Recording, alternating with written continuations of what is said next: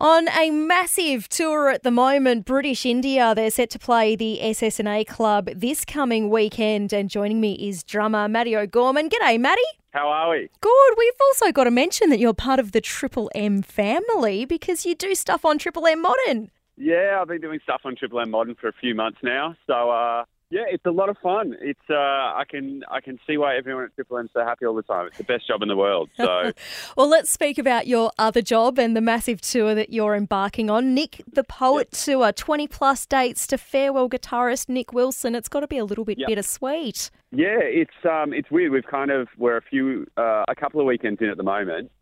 It's actually been a lot of fun. I guess you have weird moments where it's just like, we played in Tasmania over the weekend, and it's like, wow, okay, that's the last time we'll be playing, Tasmania with Nic and little things like that. But it's actually been a lot of fun. And we do need to also sort of ask the inevitable question. So Nic's retiring from music. Does that mean the band is going to continue? We actually don't know.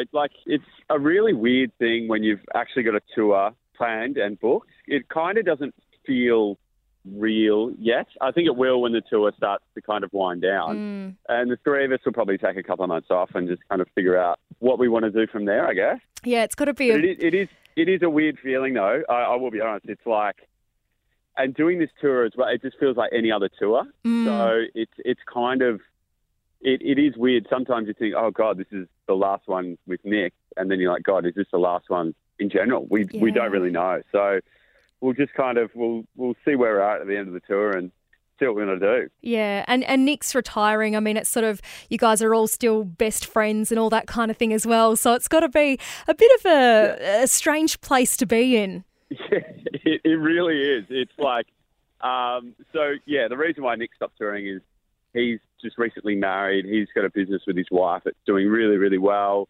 And, after 15 years of touring, he just, wants to be at home on the weekends, which is completely understandable. I mean, we've been touring pretty much non-stop for the last 15 years. So we all understand, and we're all, like you said, still best mates. So it is weird. It's really fun, though. I mean, there's no bitterness at all. Like, we're all really happy for him. Yeah. And, just trying to make the most of every show, really. Yeah. And I mean, when you do talk about touring, just a cursory scroll of any of your social media, it's just shows. Yeah. You boys just don't stop, do you? Yeah, we're going to make him really hate music by the end of this. We're going to just grind him into the ground so he never wants to pick up the guitar again. But if you want to leave, all right, we're going to make it absolute torture for you. Well, so that was the plan. Let's talk about a band that is, has had its riffs from time to time. A few years back, you supported the biggest band in rock and roll, the Rolling Stones. What on earth was that like? Yeah, it was insane. It was crazy. Getting that phone call that we were doing it was probably one of the best phone calls we've ever had. But in the same kind of vein, we had the worst phone call we've ever had about that too, because I'm not sure if anyone remembers, they had a gig booked for Hanging Rock in Melbourne. So we'd organised all of our friends and family to come, and, we organised buses for them. And then we got a call that morning saying that Mick Jagger had lost his voice and that the show was cancelled. Yep. So it was funny. I actually woke up to about 20 texts, and they all started with sorry. I'm like, this cannot be good. But we still got to support them in Sydney, and we got to meet them. We got a photo. It was still, it was great. Is that what it's like, though? You just kind of get the quick selfie and then they're off. I've heard some crazy things about the Rolling Stones. Like, each of them has got a manager who is on tour, and then they've got a manager to wrangle the managers, and it's just phenomenal. Yeah. Well, literally, when we drove in, it was like, A, it was the biggest stage I've ever seen. And B, there were just cubicles set up, and they were just filled with people on laptops working. We've got no idea what they're actually doing, but there was just people everywhere. But for example, like, they came in by helicopter and landed, as you do, and they would have security set up kind of the way that they would walk to their backstage area. So you couldn't go up to them and say hi. It was all kind of, you weren't allowed within 20 to 30 metres of them. And they just kind of walked into their little area. And then we weren't sure if we were going to meet them. And then this tour manager kind of came out the back and said, you want to meet the Rolling Stones? And we're like, oh, yeah, of course we do. Yeah. So anyway, we went and met their tour manager, and she gave us like this 15-minute briefing of, what to do and look sharp and you can't take drinks. And we kind of went into this little sectioned off area and stood on these gaffer tape markings. Oh, my God. Kind of stood there for about 10 minutes and then the band would kind of walk through. And, they're a famous band too. This is not even the Stones. And we're like, wow, there are the backing singers. There's, there's the sax player, all that kind of stuff. And then the Stones came out. And then, we were standing there in a row, like us, and then there was a Stone in between. And I was on the end. And then Mick Jagger was on the other end. And then he goes, I might go stand next to the tall blonde fellow. And I'm tall and blonde. And I went, shit, well, I'm the only tall blonde one in the band. So he comes over and stands next to me. And it was quite overcast. And he looked at me and he said, so do you think the weather's going to hold out? And I just completely froze. Yeah. Couldn't say anything. They took the photo and then they left. The preachers were also supporting as well. So they got a photo with the preachers and then they went on and played. Yeah, so it was crazy. It was literally the whole day was a whirlwind. So, I bet.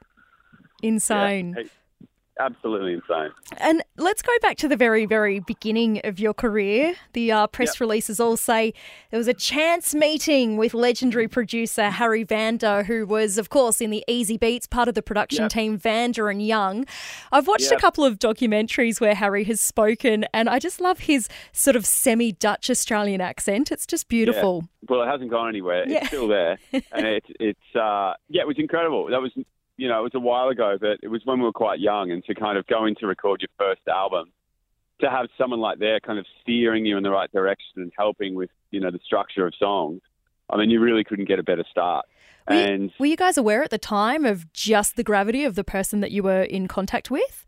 It's kind of weird. Like, you do, and then I think you realise it more as you go on, because it was quite, okay, Harry's keen to do it, we're going to do it in a month. And then you're like, wow, we did this, and then that. But as you're kind of in the industry, as time goes on, there are little things that you kind of pick up with, like, wow, Harry did that. Harry did this. And you see, like, Easy Beat stuff, and you just be like, yeah, it's incredible. And, that was apparent in the studio, like the stuff he was doing with the, when we were songwriting and things like that. It was, you knew there was something special about him and, proof's in the pudding, really. Yeah, pretty awesome experience, I'm guessing. So you've got this this massive tour for British India and obviously you're coming to the border. You guys come to our area reasonably frequently, which is just amazing. We love it. We love seeing you. What is it that keeps drawing you back? Well, it was one of the first kind of areas that we played outside Melbourne, just because you could drive a van there and drive back. So we've got a lot of fond memories. I've actually got a lot of family in Yakandanda. Oh, really? It's quite a hot spot for me. Yeah, like me and my whole family, we've been going up there every Easter since I was born. Oh, wow.